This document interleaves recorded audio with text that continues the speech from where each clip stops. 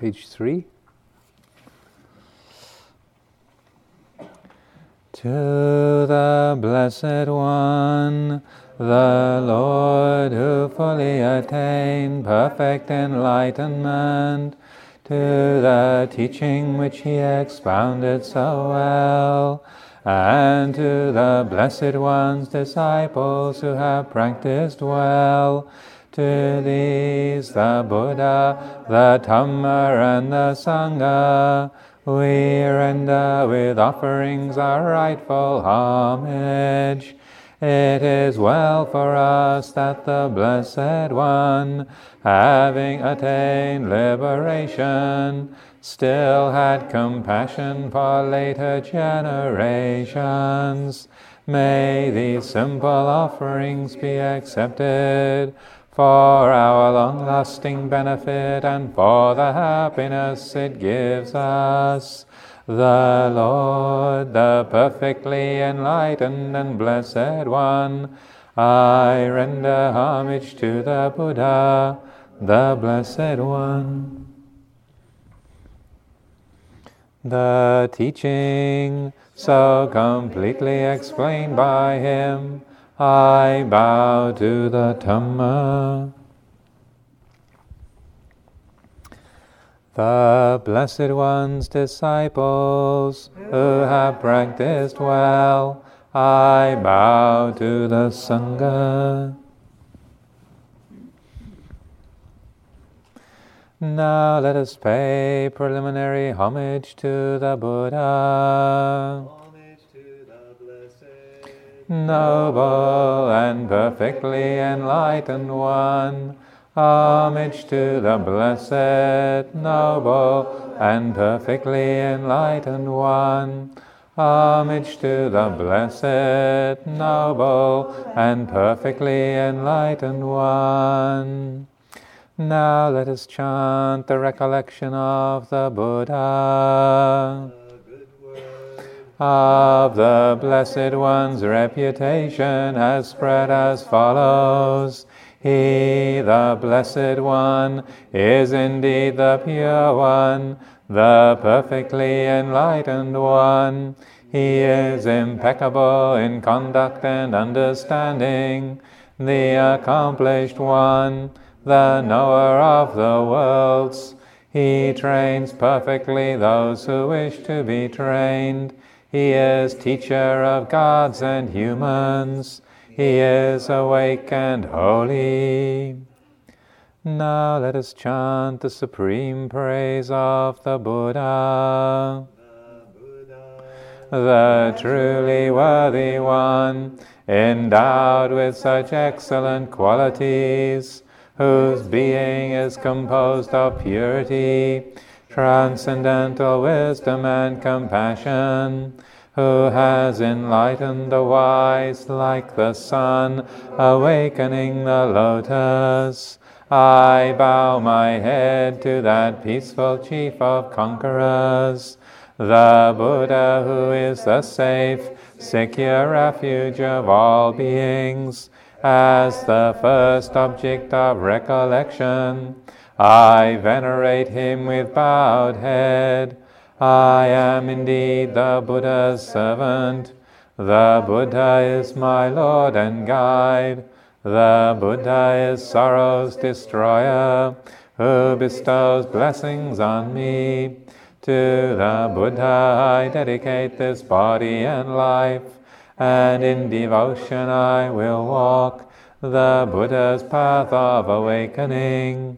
For me there is no other refuge. The Buddha is my excellent refuge. By the utterance of this truth, may I grow in the Master's way. By my devotion to the Buddha and the blessing of this practice, by its power, may all obstacles be overcome.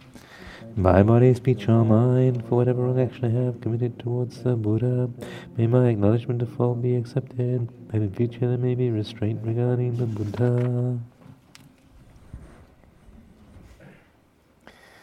Now let us chant the recollection of the Dhamma. The Dhamma Is well expounded by the Blessed One, apparent here and now, timeless, encouraging investigation, leading onwards to be experienced individually by the wise. Now let us chant the supreme praise of the Dhamma. it is excellent, Because it is well expounded, and it can be divided into path and fruit, learning and liberation. The Dhamma holds those who uphold it from falling into delusion. I revere the excellent teaching, that which removes darkness, the Dhamma which is the supreme, secure refuge of all beings.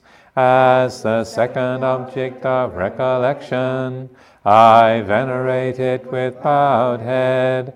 I am indeed the Dhamma's servant. The Dhamma is my Lord and guide. The Dhamma is sorrow's destroyer, and it bestows blessings on me. To the Dhamma I dedicate this body and life, and in devotion I will walk this excellent way of truth. For me there is no other refuge. The Dhamma is my excellent refuge. By the utterance of this truth, may I grow in the Master's way. By my devotion to the Dhamma and the blessing of this practice, by its power, may all obstacles be overcome. By body, speech, or mind, for whatever wrong action I have committed towards the Dhamma, may my acknowledgement of fault be accepted, that in future there may be restraint regarding the Dhamma. Now let us chant the recollection of the Sangha, they are the Blessed One's disciples, who have practiced well, who have practiced directly, who have practiced insightfully, those who practice with integrity. That is the 4 pairs, the 8 kinds of noble beings. These are the Blessed One's disciples. Such ones are worthy of gifts, worthy of hospitality, worthy of offerings, worthy of respect. They give occasion for incomparable goodness to arise in the world. Now let us chant the supreme praise of the Sangha. born of the Dhamma, That Sangha which has practiced well, the field of the Sangha formed of 8 kinds of noble beings, guided in body and mind by excellent morality and virtue. I revere that assembly of noble beings, perfected in purity. The Sangha which is the supreme, secure refuge of all beings, as the 3rd object of recollection, I venerate it with bowed head. I am indeed the Sangha's servant. The Sangha is my Lord and guide. The Sangha is sorrow's destroyer, and it bestows blessings on me. To the Sangha I dedicate this body and life, and in devotion I will walk the well-practiced way of the Sangha. For me there is no other refuge. The Sangha is my excellent refuge. By the utterance of this truth, may I grow in the Master's way. By my devotion to the Sangha and the blessing of this practice, by its power, may all obstacles be overcome. by body, speech, or mind, for whatever wrong action I have committed towards the Sangha, may my acknowledgement of fault be accepted, that in future there may be restraint regarding the Sangha.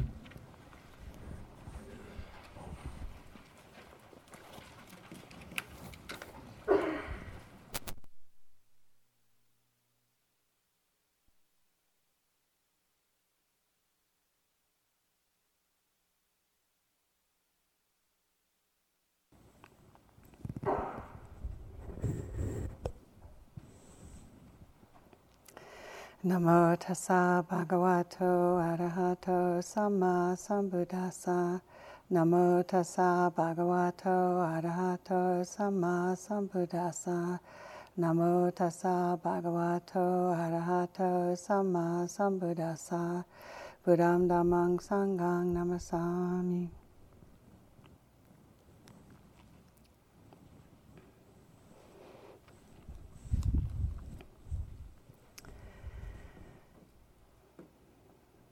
So the Ajahns and Venerable and I were talking about the interview process and what we're seeing in the groups, and very impressed by the quality and the depth of practice that's going on here. It's really very moving from where we sit to see the kind of commitment, and as I said, I've been very impressed by the depth of practice going on.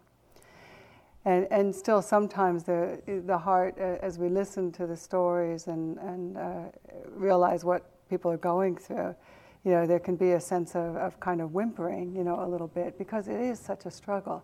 It can be so difficult, and a lot of people are in pain, physical and mental, and doing the best that we can to navigate around it, to maneuver our way through it, and try to understand what the heck's going on here, how it's all happening, and how we get caught up and how we get free. And there's been a number of things in my own practice that I have found particularly helpful in just supporting me and trying to see and make sense of it all.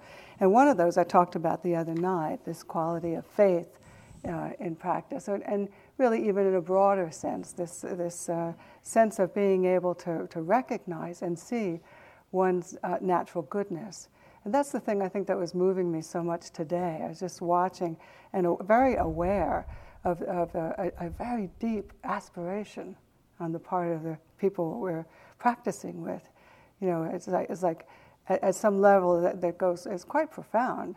We all are just reaching into the depths of our being and doing what we can to not only be free of suffering for ourselves, but there was a sense of just not wanting to be an annoyance to other people either, trying to clean it up so that we don't suffer, but that's so that we can walk about the world in a harmless way and not be a cause of difficulty for other people as well. And so if we don't recognize these qualities that are moving in us, the things that are driving our action, we really miss a great support in practice. So as I said the other night, this is what one of the things that I really like to emphasize. See the faith, see the goodness, see the aspiration, see how much you want to be harmless in this world, and trust that. Don't feel like it's anything that you can't own or see or feel at a very deep level. So that's one thing that I found to be very supportive.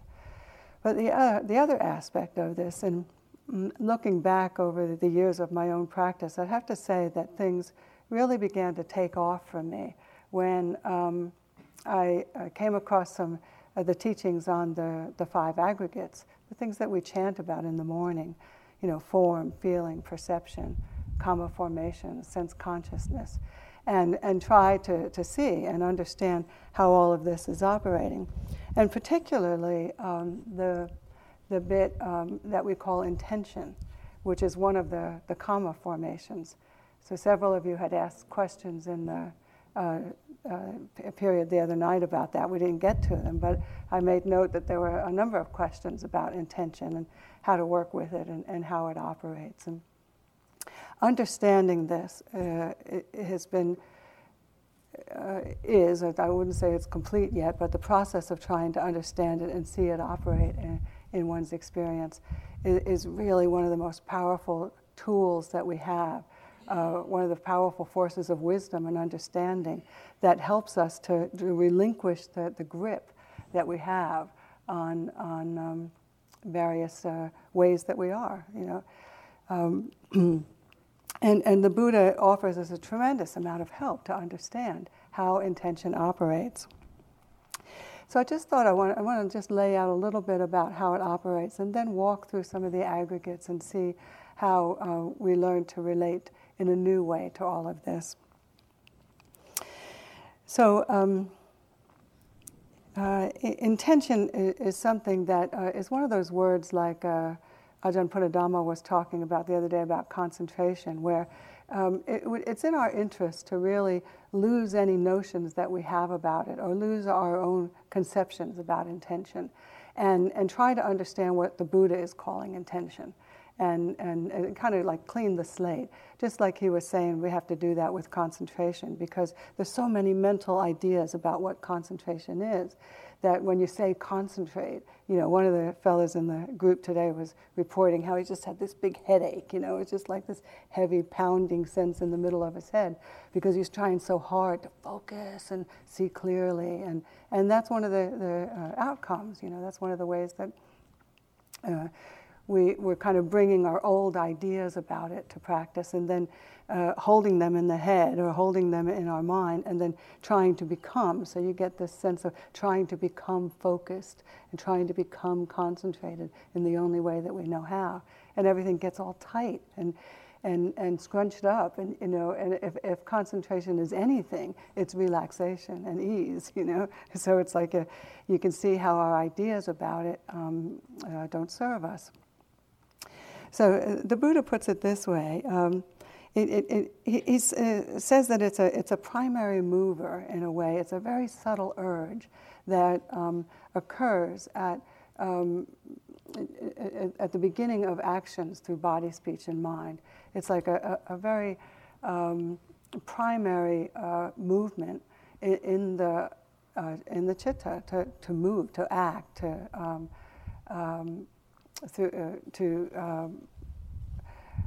either move or think. I mean, it actually even includes thinking, and to speak.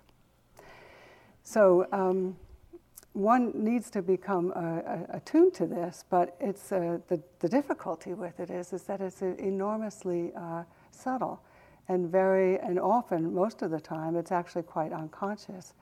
So one of the things we see, like when we're on a long intensive retreat, is that the teachers will guide us to try to become aware of intention. So that maybe over the weeks, they start the guidance with, well, just be aware of the breathing, be aware of the body. And then little by little you say, well, become aware of feelings, become aware of mental states. And then gradually, as the retreat progresses, then we're encouraged to try to become aware of intention. And when we do that, and you can actually, it takes a tremendous amount of samadhi to be able to see it because it's so subtle and mostly unconscious in our regular daily active lives, But you can and do see it in intensive retreat practice. And the way that people describe it who experience it, it's really interesting that they put it. It's kind of, they feel it like a burp bubbling up. It's like you're about to go this way, about to go that way, about to stand up from your sitting, about to go and do your walking meditation.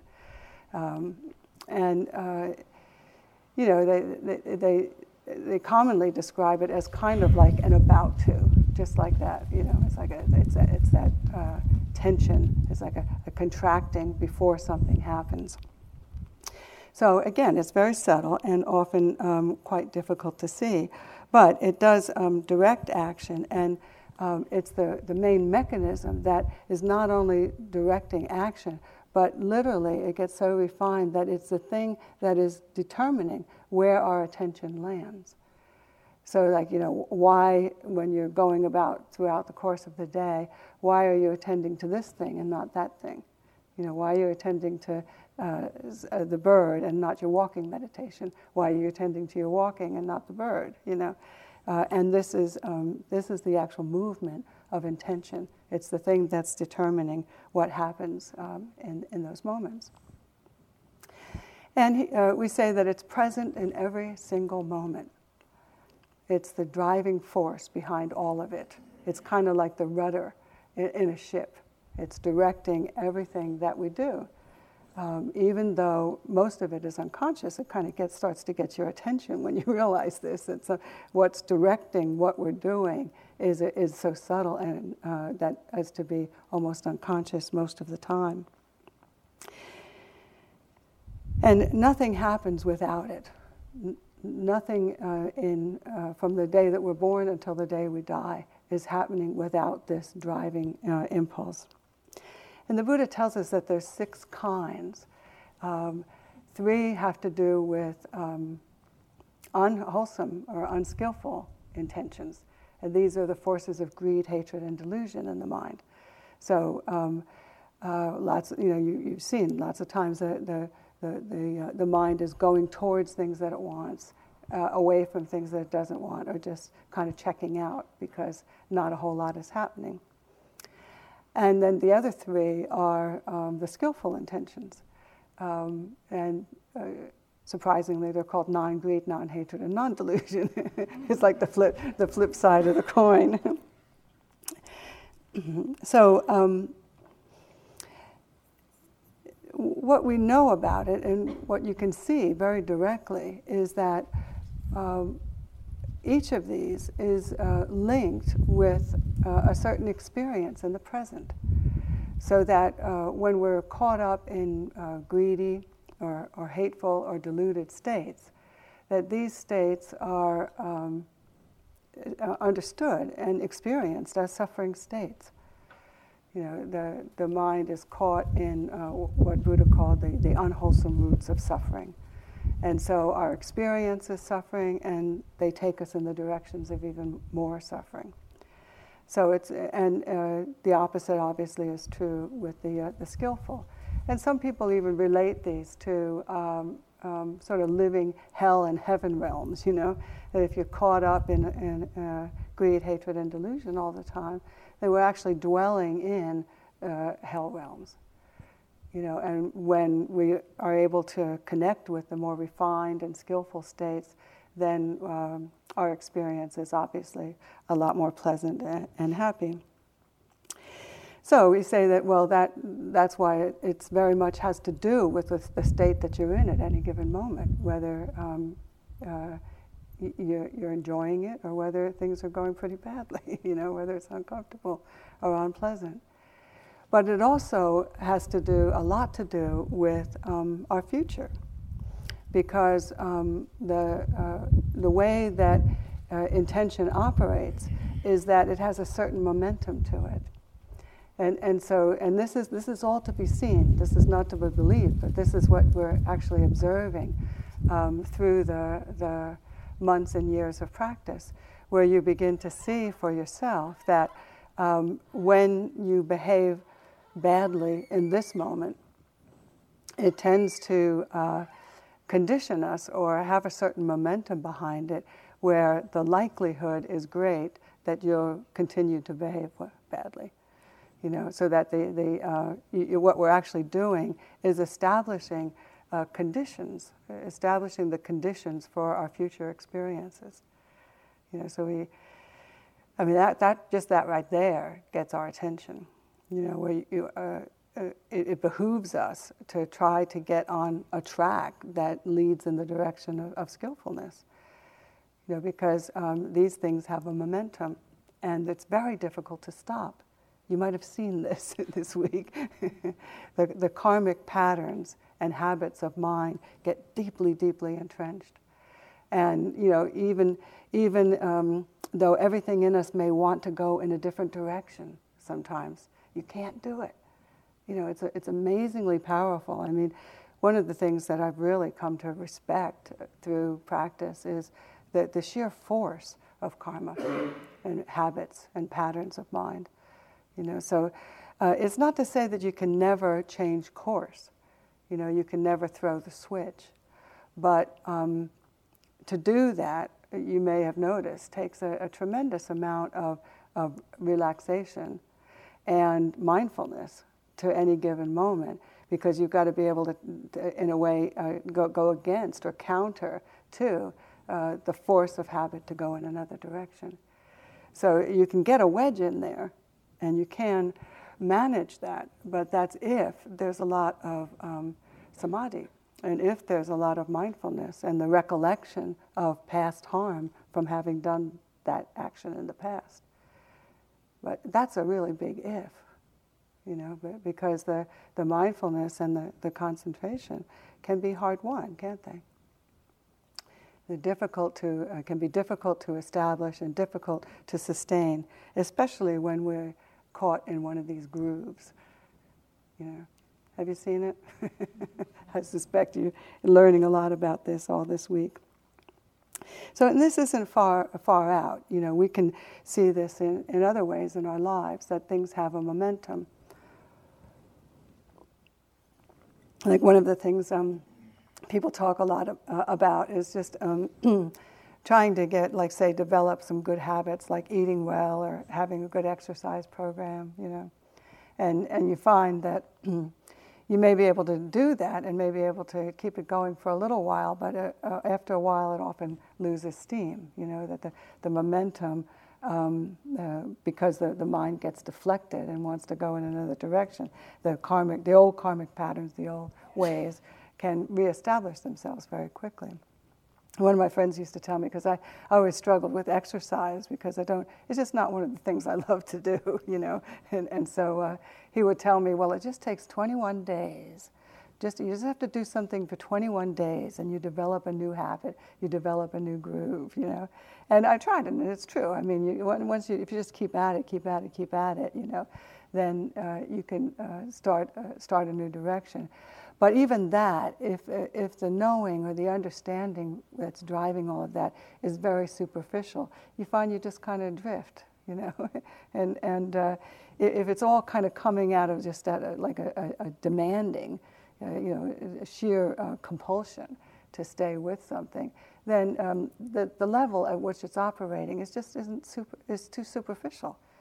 It's not substantial enough to sustain it. We need a lot more wisdom and a lot more understanding to take it to the depths that we need to be able to sustain these things. So just given all of this, this whole experience of intention just really tends to get our attention. We can say, well, it's easy. All you got to do is get yourself in that groove of skillful. Just lock onto that skillful groove and stay with it, and just avoid those unskillful grooves and keep avoiding them. And clearly, that's what right effort is all about. But you may have noticed it just doesn't quite play out that way. We do that, and we want to do that. We want to be able to set and establish ourselves in skillful resolves and skillful determinations. But you also have to understand how this whole thing operates and what's the mechanisms for really bringing about the kind of change that we want to bring about. And what's operating in these more superficial levels, if we really, is a lot of self-view. If we really are still locked into self-view, and you think that changing your behavior or changing your patterns of speech or changing the things that you think about and being able to try and go in a different course, if you still think that that's all under the control of some self that's making all of that happen, then it doesn't go very well for us. It's very difficult. And what ends up happening, and this, to me, is what we do a lot in practice, and this can go on for many years. The practice itself is being driven by some sense of self that thinks that it's doing it, And so what you get when you go down that kind of route is It's kind of like a setup. It's a setup for the things that so many people are reporting, where when you fail, then there's something wrong with you. You didn't do it right. You didn't work hard enough. You didn't force yourself. You didn't make this square peg go down into this round hole. It's just such an awful setup for a lot of mental torment and anguish in practice, because we think that self is doing all of this. We think that it's the mechanism for how change is taking place. And there's all manner of self-loathing and self-flagellation that goes on in this whole process, because I should have done it better. I didn't know how to do it. I didn't sustain it. All this kind of stuff. Have you seen it? It's pretty powerful, and it's pretty forceful and very, very painful. Why can't I stay with it? Why can't I stay on track? That kind of thing. And we get this very strong feeling that there's something wrong, something terribly wrong with us and terribly wrong with our practice. But there's nothing wrong. There's nothing wrong with any of it.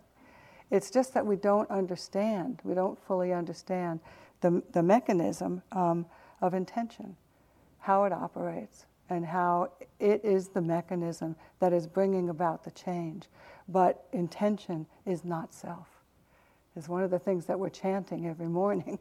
It's not driven through a sense of self. It's operating in a completely different way. And it's for us to see that and to know it and understand it for ourselves.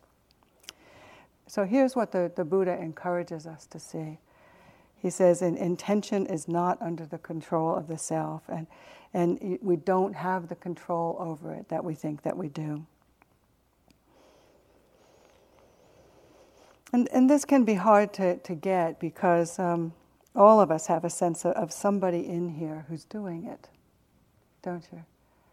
I mean, just as something as simple as putting on your shoes, or brushing your teeth, or getting up in the morning, or leaving your sitting and going to your walking. There's this sense inside that I'm doing that. I am going to get up now. I am going to go to my walking path. I am going to go and have my meal. And it's very strong. And if you look at it, just examine that feeling. There's a very simplistic, maybe, sense that somebody's in here, like sitting at the control panel, and managing it all and directing it. Okay, the right arm is going up, the left arm is going down. It sounds crazy, and it is very simplistic. But let's be honest, most of us have a very real, visceral sense that that's how it's all happening. And the Buddha is telling us in no uncertain terms that it's just not that way. It's just not that way. And fortunately, we're the recipients of an unbelievable teaching where he's showing us how it's not that way and directing us to see it for ourselves. It's not good enough to believe what he's saying, but actually to do the practice that takes us to the direct realization of this, to see for ourselves. And one of the best ways that we do that is turning to this teaching of the five aggregates. And that's why it's no accident that this is part of what is chanted and recollected and reflected virtually every morning at the monasteries. We don't always go through the whole of that morning chanting, but it's an amazing way to start the day. You just get up, and the first thing that you do is chant this teaching that comes in part from the Anatalakkhana Sutta and other suttas throughout the Pali Canon, where the Buddha is naming these aspects of experience: the body, feeling, perception, karma formations, consciousness, and in essence telling us or directing us to see that all of the suffering that we experience proceeds from, in one form or another, attachment to these 5 aggregates. And that the liberation from that is a process of seeing them very directly as impermanent suffering and non-self. So that what you end up with is a very real experience, direct experience of the fact that while this is our experience, there is physical experience, there are feelings, there are perceptions, there are mental events. This is our experience, but it's not who we are. And I just love that about the Buddha and his teachings, because really, as I said earlier, I've studied a lot of different religions, and basically all the religions that I've looked into say very clearly that we are not this body and mind. They all say it. But what I found so rich about the Buddha's teachings is that he's actually showing us how to see it, that it's true and how to see it. One of my favorite sutras in this regard is the Greater Discourse on the Full Moon Night, where the Buddha walks through the aggregates and explains them, and then says this tagline that one keeps coming back to, like Ajahn Pranadama was saying, the "not me, not mine" tagline that did it for him, where the Buddha would say, "Do not regard these 5 aggregates as self. Do not regard them as self." I kind of hold that sometimes as a mantra when I can feel myself clinging and caught up in attachment in one way or another to one of these 5 aggregates. So some say it's easier to see these at the coarser levels, and it gets harder and harder as you move down the line of the 5 to the more refined levels. And I have generally found that to be true in my experience. But I don't want to put it out there as necessarily true for you. And you may find you have a propensity for seeing something in the more refined level than say starting with the body. But generally speaking, I've found it to be true that, and I offer this as a guidance because there's a way that there's a reasoning can come into play and really be helpful to sort of reasonably and rationally see how it sort of ease into the realization of intention as not self. Because my thing, I like to call intention as like the last stronghold of self-view. It's like the last thing to let go, where you can sort of see that the body and feeling and perceptions are not self. But, when it comes to this bit that is moving things, that is making the decisions, that is deciding where we go and what we do and how and what we say and what we even think, there's a lot of identity going on here, a very strong sense that this is me and this is under my control and subject to my wishes. So just to walk through the aggregates and give you some examples of how, hopefully, that you can relate to and that you can see for yourself, if you're not already, how this is gradually revealed. So just looking at the body first. So we practice for a while, and one begins to get some small sense of detachment from the body as self. Little by little, you begin to see that the body is kind of operating according to its own laws. We may think that it's under our control or that we're directing the course of actions, but it's not that hard to see that that's not true. You only have to watch, like one of the first ways that I was getting tuned to this myself, and I was talking about it earlier in the week, is just watching the body as it changes postures, like say on a meditation retreat or any time throughout our lives, throughout the day, and just kind of staying with it. And that's tricky because we tend to zone out on these little transitions where the body is moving from one posture to another. We tend to lose our attention, and you can watch because it's like we're going somewhere, and that impulse to be going somewhere just kind of dominates and overrides that capacity to stay with actually where we are. So you can easily miss that movement from one posture to the next.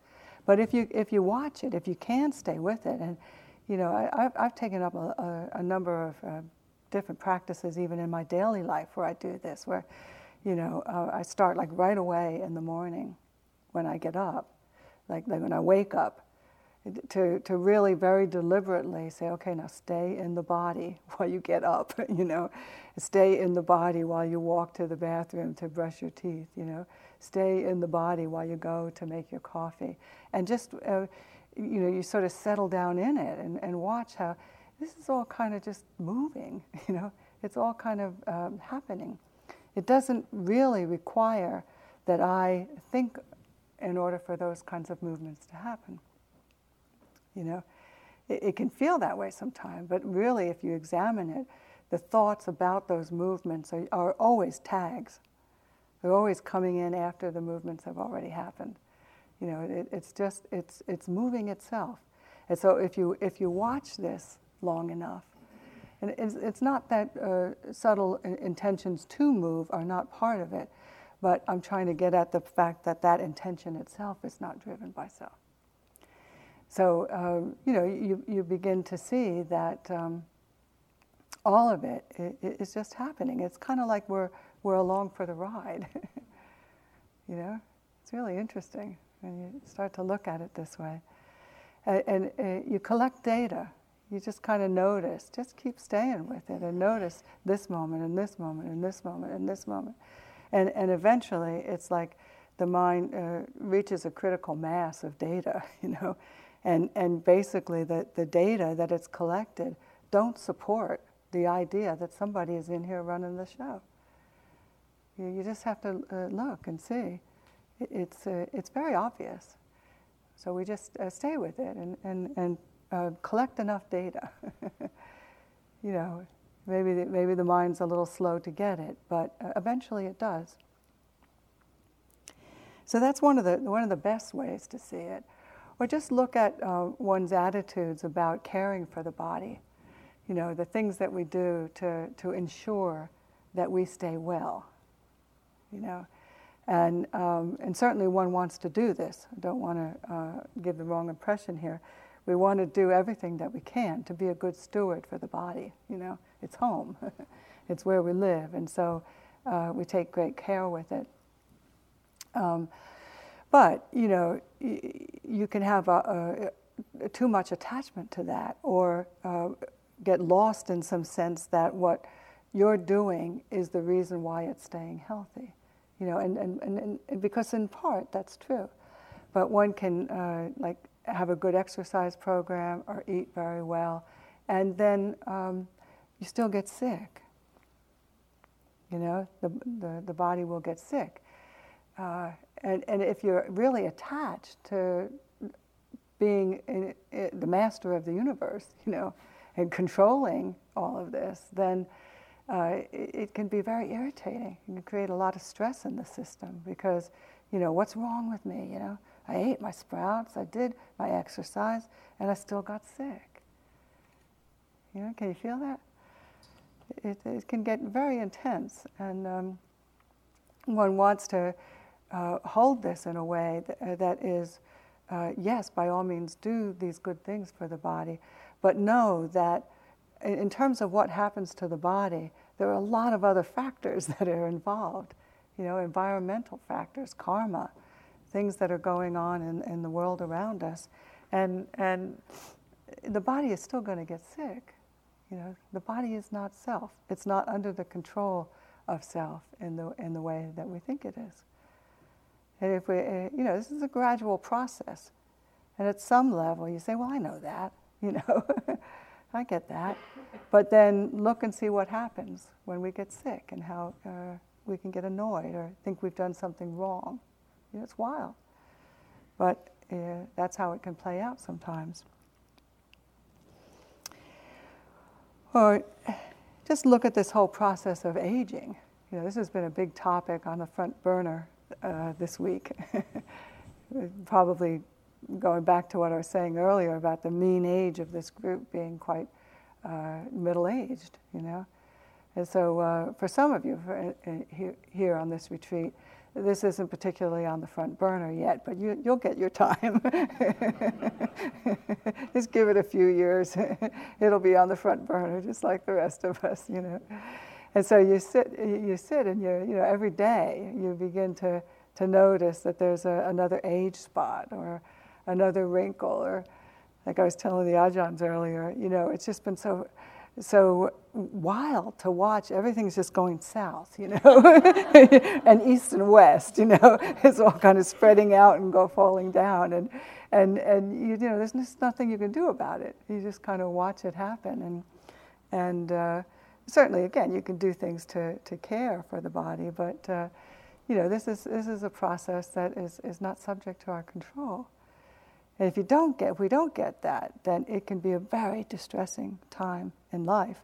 And it's very unfortunate, I think, because in some ways, the aging process is very supportive to the practice, very supportive to insight.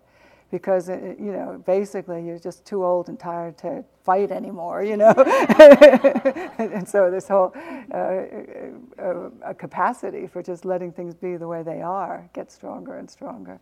And I think there's a lot of wisdom that comes with years just from having seen things so many times. It's a very natural process. But it can escape us if we're very attached to the body as being who we are. And all that the images and cues that we get in our culture for, the right way to have a body is to have a young one, that's supple and can move about and isn't in a lot of pain, Well, that's just not always the case, is it? We have to face this. We have to deal with this. Or, there's certainly ways to get around it if you want to, but they can be very diluted. A number of years ago, one of my good friends called me up, and she was all excited, and she said she was doing a lot of research on the internet, and she found these plastic surgery clinics in Malaysia or Indonesia or somewhere that were really high-end and high-tech. And she said they have some of the best plastic surgeons on the planet living in this part of the country. And so they have these packages whereby you can come and kind of combine a holiday with getting some plastic surgery, So you basically arrive at these really posh hotels, and you have a few days on the beach and take a little holiday, and then you go and get your procedure. And then you stay in your room, and these nurses attend to your every need, and you take the few weeks that you need to recover, and you continue to have a little bit of a holiday, and then they fly you back home. And she was all excited because she said, you can do all of this, and you do it cheaper than flying out to Las Vegas or Hot Springs or something like that. You can do it right. You can do it with much better surgeons and a lot cheaper. And so she was noticeably disappointed when I didn't jump at the idea,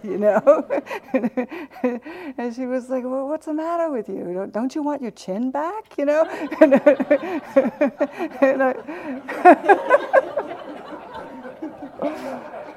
It just really cracked me up, that expression, that don't you want your chin back, And so, I thought about it. I actually used to say, well, maybe I do. I don't know, I miss my chin as much as any middle-aged person,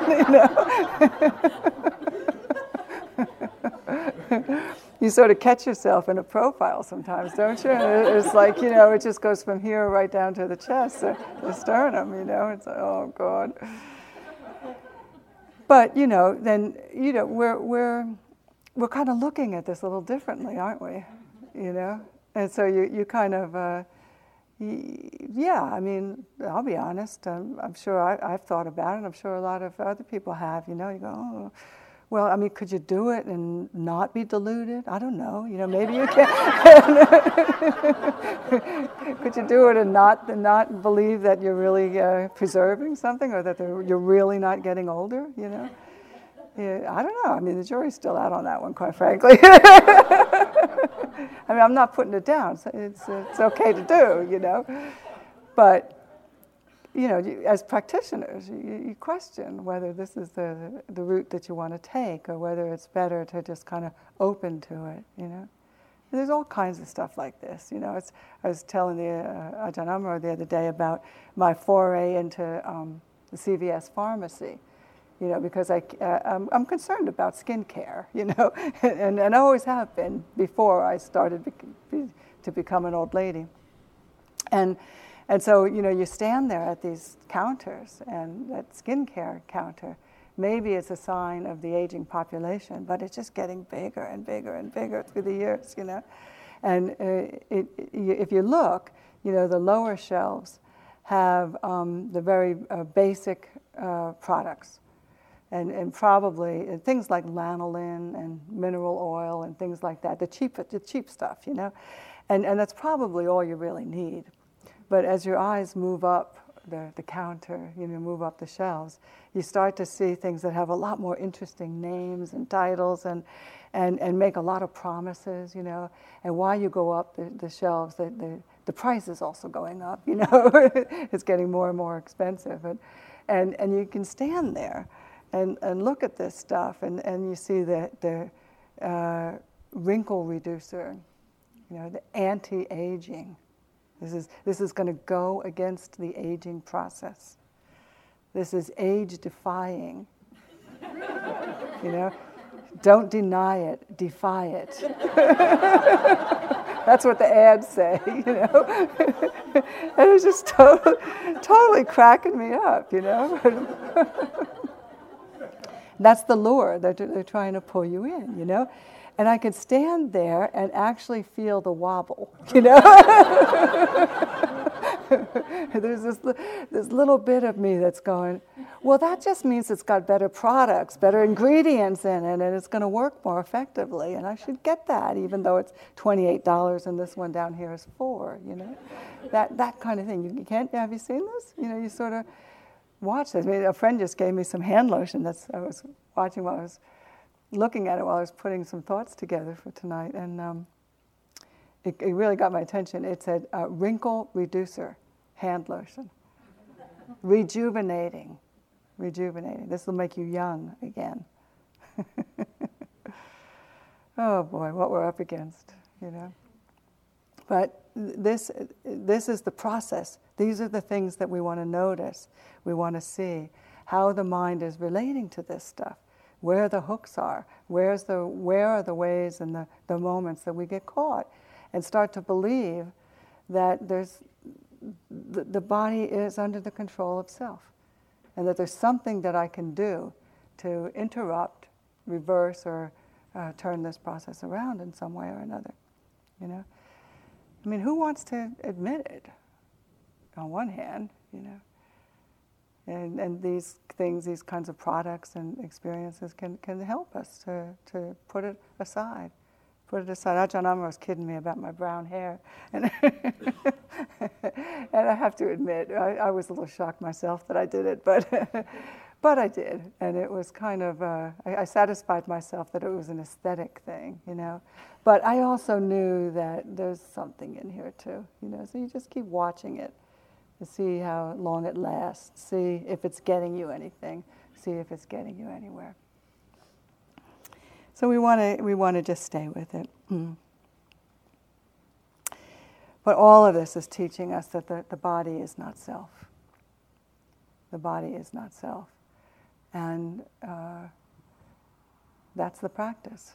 Just contemplate, reflect, notice, see these things for ourselves. So then we come to feeling. I mean, there's a host of ways that one can work with feeling and have this be a sort of a way that we ease into the realization that intention is not self. So, over the months and years of practice, you begin to get a sense that feeling is not self. And one of the main ways that I've seen this is that you watch and you begin to get a sense of how we spend our whole lives in this endless, seemingly endless quest to make pleasure the dominant experience of our lives and do everything that we can to avoid pain. But it doesn't take much of watching, maybe a few years, it doesn't. Getting it that feeling is not subject to our control is something that one can actually see very quickly and very easily if you just know to look and know how to look. So you begin to see that, feel the pain of that quest. Feel how futile and painful that whole process is. We're caught in it night and day, seemingly. Every little wiggle, every little fidget on the cushion, trying to get comfortable. And after a while, you just watch that enough. And, in some ways, I've seen for myself that the practice sort of does itself, even if you're not fully attending. There's a way that the mind is beginning to get it, that all of this fidgeting and fussing is not bringing about an experience of some kind of ultimate peace, some ultimate pleasure. We don't get to a place where we're comfortable once and for all. It just doesn't happen. And so it takes a bit of looking, but this is what's going on while we're practicing here this week and while we practice in our lives. You begin to see that that quest is extremely exhausting. And in a way, you let go because it doesn't matter anyway. It's like it's okay if the pain is there.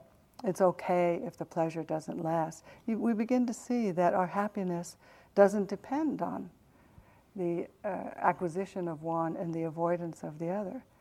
You can actually be in a very peaceful place in the presence of great difficulty. As equanimity begins to mature in this process, then we see that for ourselves, and it's wonderful. It's very liberating. It's like, oh God, give it up.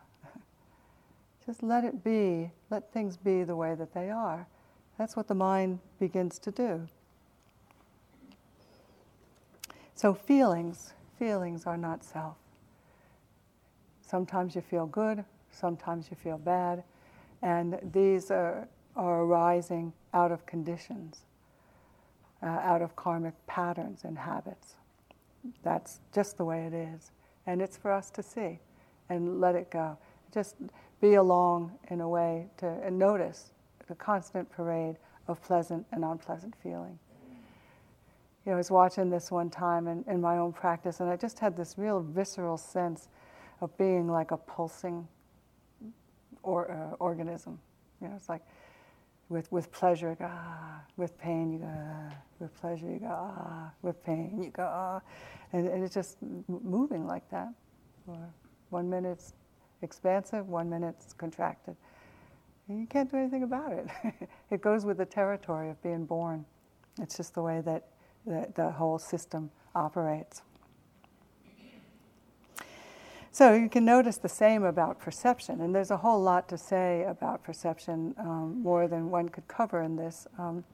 But it is this a lot of different senses of what perception includes. But it works very closely with sankharas, so sometimes it's a little hard to separate these two, the perceptions and the kama formations, because they're very linked and firing very quickly. Well, perception covers things like the mind's capacity to recognize and sort of associate, relate to things, relate to what's happening. It's the names that we give to things. It's the ideas that we have about things. And it's the plans and the memories. All of this are included under this heading.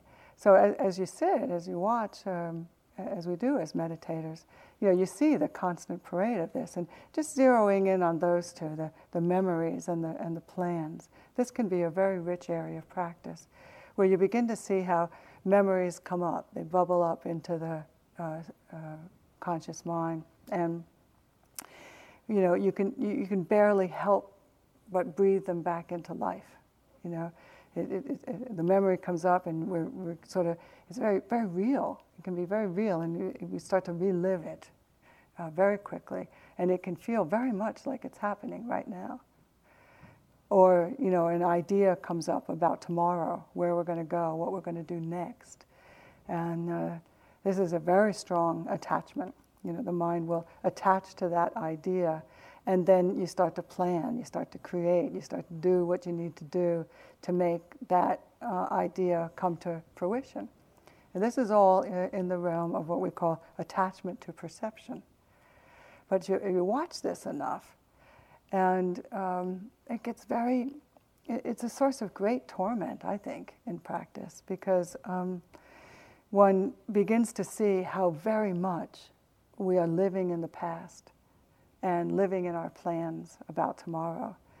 And as you can unfold this, as this realization penetrates the mind, it starts to, you start to get this kind of angst, this great hope or wish for the present, It's like, in the midst of all of this attachment to perception about the past and the future, where's now? The whole time we don't even know that we're here and we're just thinking. That as a process, as an activity of the mind, just totally escapes us. So, but as you begin to see that, then you begin to develop a very different relationship for this kind of perception. And the memories can come up and they can go, and you can just see it as just that much. The ideas can come up and they can go, and you can just see it as just that much, because one is beginning to see for oneself that perception is not self. Just let it rise, let it pass away. It's not who we are. It's not my past. It's not my future. There's only now. There only ever has been. There only ever will be. And it's a constant progression of a chain of nows. And so, it can all seem very real, and we can get very lost in it. But, you begin to uncover this, don't you? It's like it doesn't have the reality that we give to it. It's just that we're thinking in the present moment and giving it a certain kind of reality.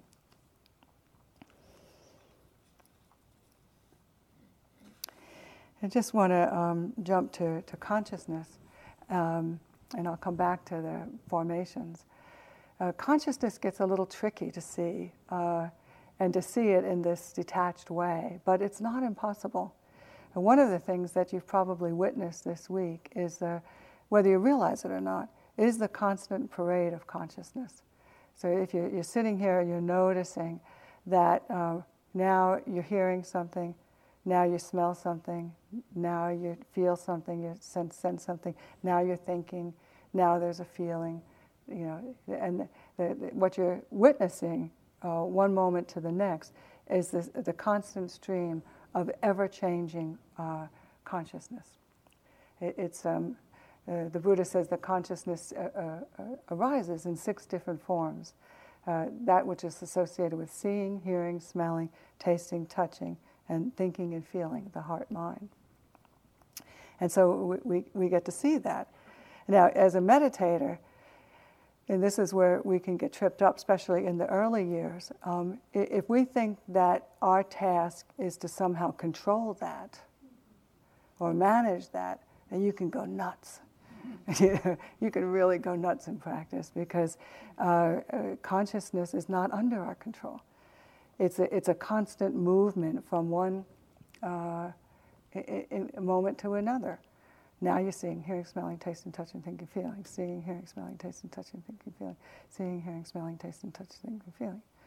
And little by little, one comes to see that what we're doing actually is knowing that. We're aware of that whole process. And at some point, the mind kind of turns around. It begins to notice that if I can see that, and it's this constant stream, then, and it's constantly changing, then I'm not that. Consciousness is a rising and passing of its own accord. It's a factor or a consequence of having been born. And it begins from the moment that we're born, and it goes on till the moment that we die in this steady stream. So the effort is to become aware of it from this more detached perspective, and let it do what it does. The fact that it's moving and changing all of the time doesn't mean that we have to be in a restless state as we notice that, because you're actually resting in a place of knowing that is aware of it, and that place can be very, very still. So the constant parade of consciousness, it doesn't need to be a cause for agitation in the mind. And another way that we see it, we can actually see it even more directly than that. And usually it takes an intensive practice to be able to get calm enough to be able to see it in this way. And this is like one of the ways that it can be very helpful to support actually. You sort of move consciousness to center stage, and it becomes something that is seen against the backdrop of other things, but it's isolated out against that backdrop.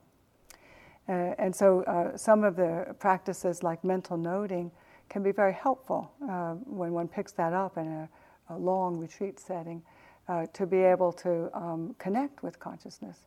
So you have that, like your mental noting is going seeing, hearing, smelling, tasting, touching, thinking, feeling. You know how you keep noting what you're actually experiencing. And just that process can build a certain momentum where literally in a flash, that what becomes very dominant on the screen is that experience of consciousness, which is a very far out moment.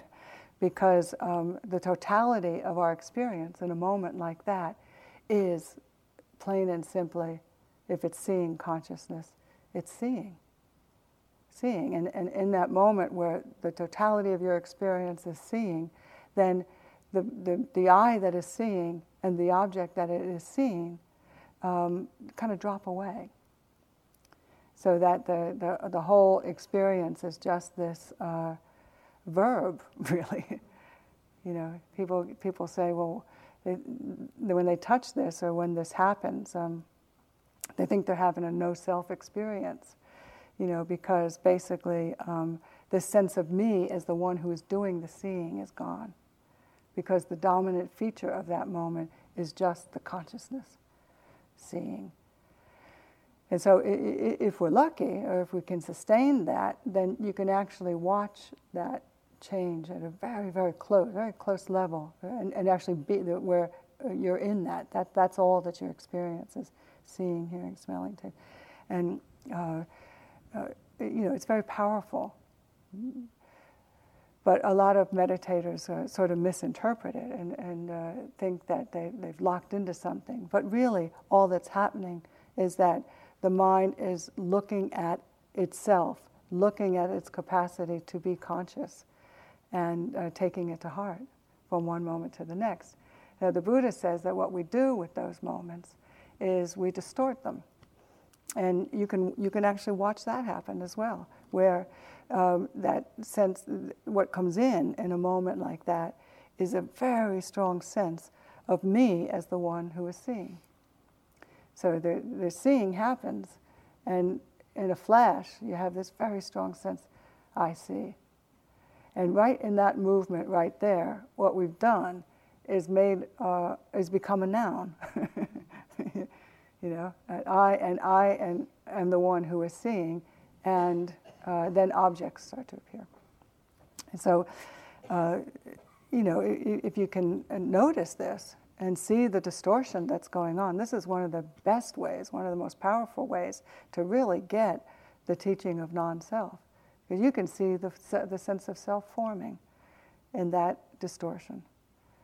And yet that's where we tend to live. We tend to live in that distortion and really believe that that's the way that it's happening, that I am in here looking at it out there. And it's much more subtle than that. But it's for us to see and to realize this for ourselves.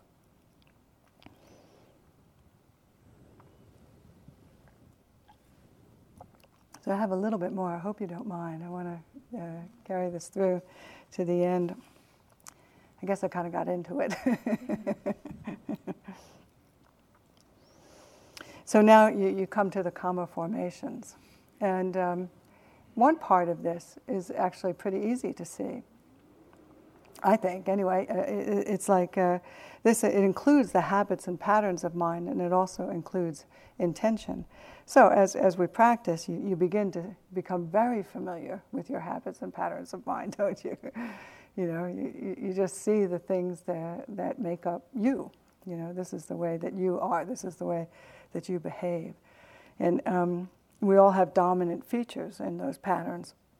In the Visuddhimagga, they talk about, being dominantly greedy or dominantly hateful or dominantly deluded, And I don't particularly love that particular delineation, but you can see it. You do begin to realize that as far as these states of greed, hatred, and delusion, non-greed, non-hatred, and non-delusion, that we each have our own kind of little package, things that are highly conditioned that come up in us. And what we do as practitioners is become familiar with them. And over the years of practice, one of the things that is really delightful to experience and to watch is the capacity to observe all of that with an increasing level of non-attachment. It's like you just get so fed up getting pissed off that you're pissed off, or seeing your greedy mind and then getting out the whip, reacting to the ways that we are, the patterns, the karmic patterns that we see in ourselves. You just get tired of reacting to them, having something to say about them. You get tired of getting lost in them. And you get tired of not seeing it, So the intensity of practice can really start to increase, where you just want to be able to see what arises here in this heart and what the effects of that are. And so if you can feel what I'm saying, it's like over the years of practice, and I know you know what I mean, it starts to get a lot more impersonal. You just go, oh. And I saw this myself one day very, very profoundly when I had the thought as I was watching one of these patterns that heretofore I didn't like, and I saw it suddenly in a way that just said, oh, there it is. There's that thing I do. And that it was so powerful because something was released. Something was not making it me. It was just something that arises in me. And I could see it. And that level of non-attachment puts you in a very different position to it. Now you can begin to examine the consequences of these states, but not until you can see them in that way. This is all what's going on with the third foundation of mindfulness. I think the Buddha is kind of setting us up. Just see it as lust. Just see it as hatred. Just see it as an absence of lust. Just see it as an absence of hatred. He's such a great manipulator. He's just kind of maneuvering us into a way of looking at our own internal experience and letting it be what it is, looking at it very objectively. And that completely sets us up for the kinds of examinations that come in the fourth foundation of mindfulness, where he says, okay, now if you can look at it that way, you can begin to see how you got into it, how you get out, what it takes to stay out of it, and what it takes to keep it from coming up again. You can actually begin to analyze the whole process. But we can't do it until we can begin to relate to something as seemingly as intimate and personal as our own karmic patterns and habits of mind. But you can, can't you? You can get outside of it enough to see how it's all operating. And the real sense of that is that it's not self. Even something like this. These patterns and habits are arising out of conditions. And if you can just lose this sense of grabbing hold of it as who I am, then the whole process of buying into it and digging the groove deeper will diminish. And we begin to really get a very powerful new way of relating to even things like this. So now I've walked through this just to get a sense of how, to see maybe some level or another of this. It's easy for you to see. It's easy. You can see maybe feeling and can't see the karma formations. Maybe you can see the body and can't see the way that you're attached to perceptions. But some way in there's an inroad to be able to see what he's trying to get at in practice.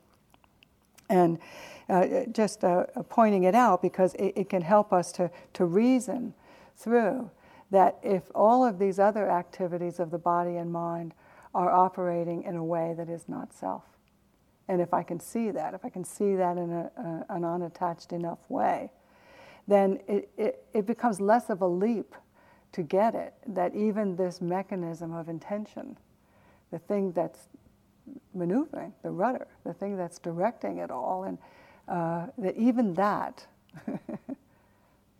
might be not self too. Even that might be something that's arising out of conditions. And if so, then it calls for us to begin to relate to it in a very different way. And this is what Buddha says, He says that intention is not self. This force behind all actions through body, speech, and mind, it is a mental event that is operating just like every other mental event.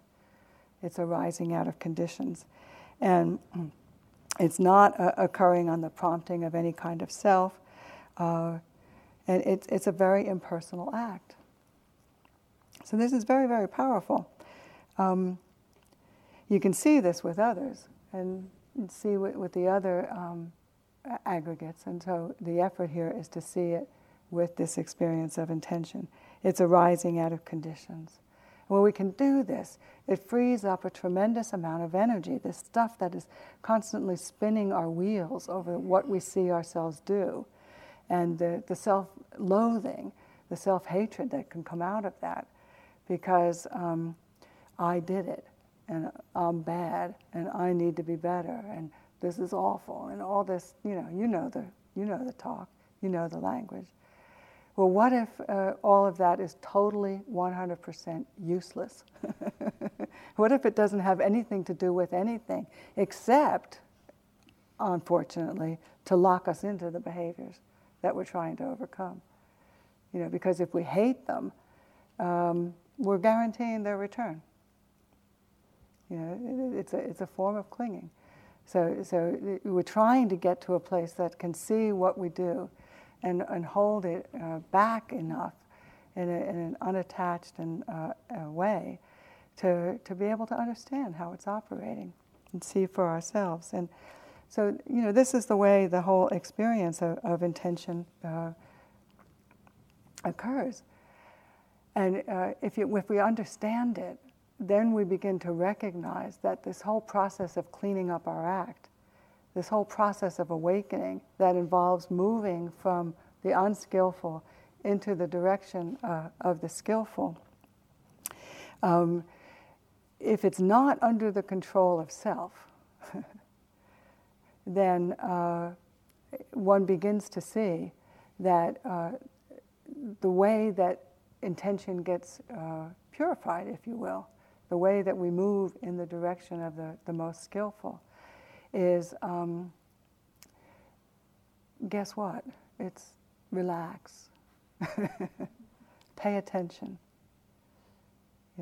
Don't have anything to say about what's happening.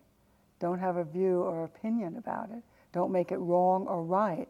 Just be with things as they are and attempt to hold them with as much kindness and open-heartedness as you can muster. And just see, the Buddha's formula for waking up is pay attention before, during, and after. See what it's like as it's about to happen, see what it's like as it's happening, see what it's like after it's happened. See what the consequences of holding on or attaching in one way or another are.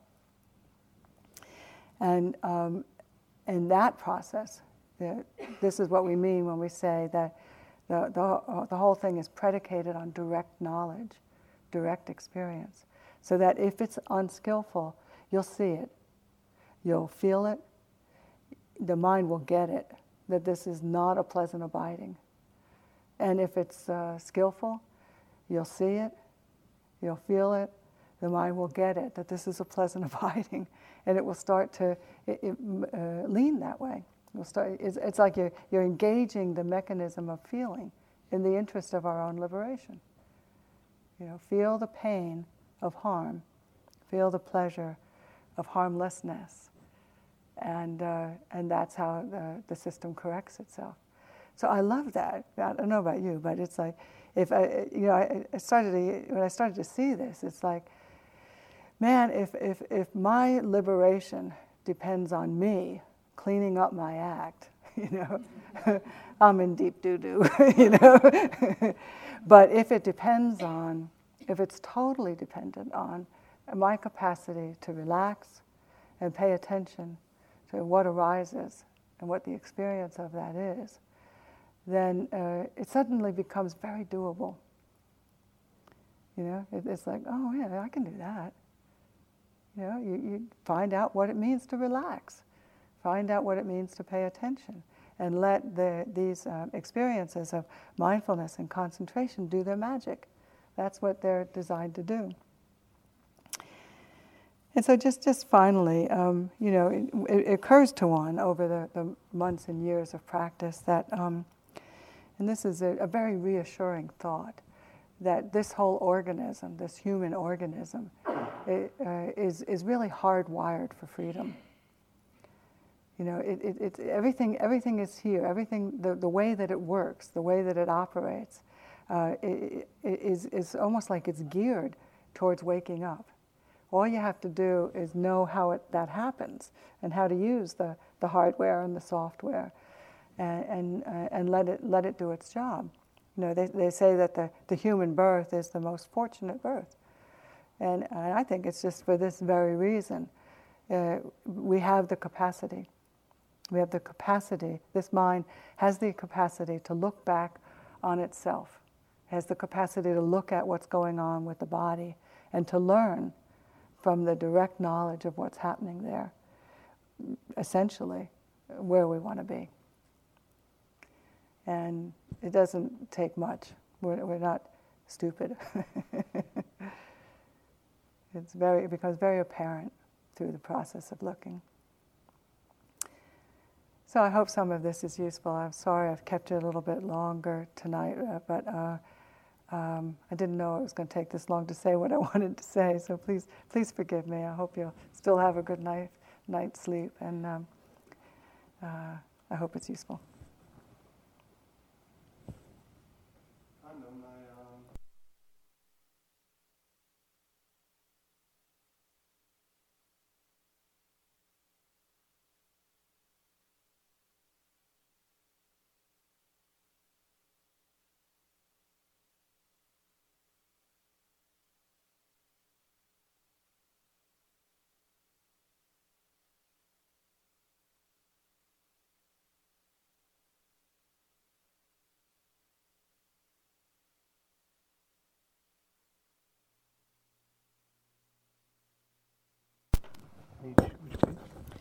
So we turn to page 46, 5 subjects for frequent recollection.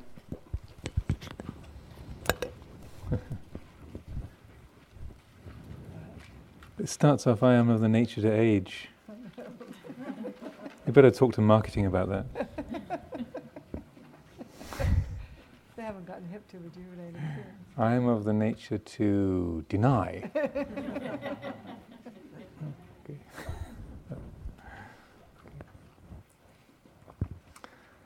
Annamayang abhinapachoe kanapatang banamase.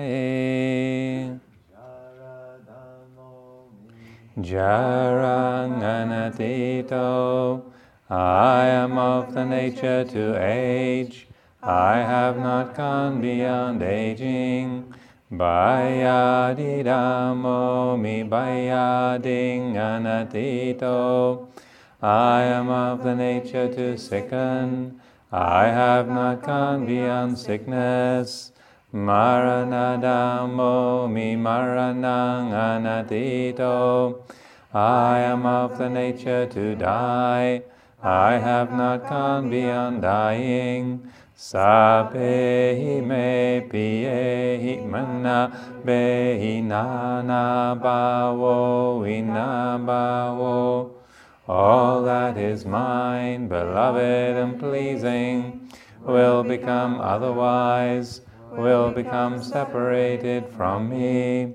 Kama sakomi kama dayado kama yoni kama bandhu kama patisarano yang kamang karisami kalayanang wa papakang wa tatsadaya do bhavisami. I am the owner of my karma, heir to my karma, born of my karma, related to my karma, abide supported by my karma. Whatever karma I shall do, for good or for ill, of that I will be the heir. Ewang amhehi abinhang pa chawe kitabang. Thus we should frequently recollect.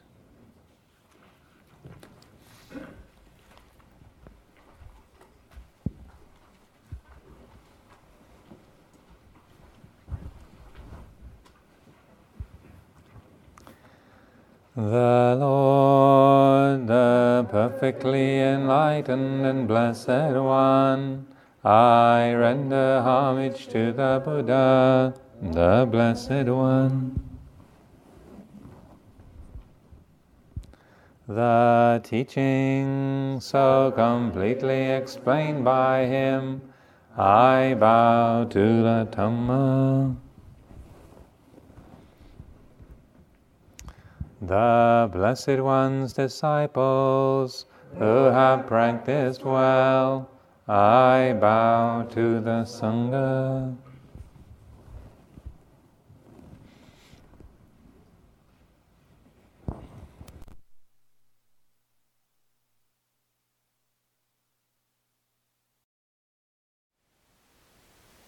Thank you for listening.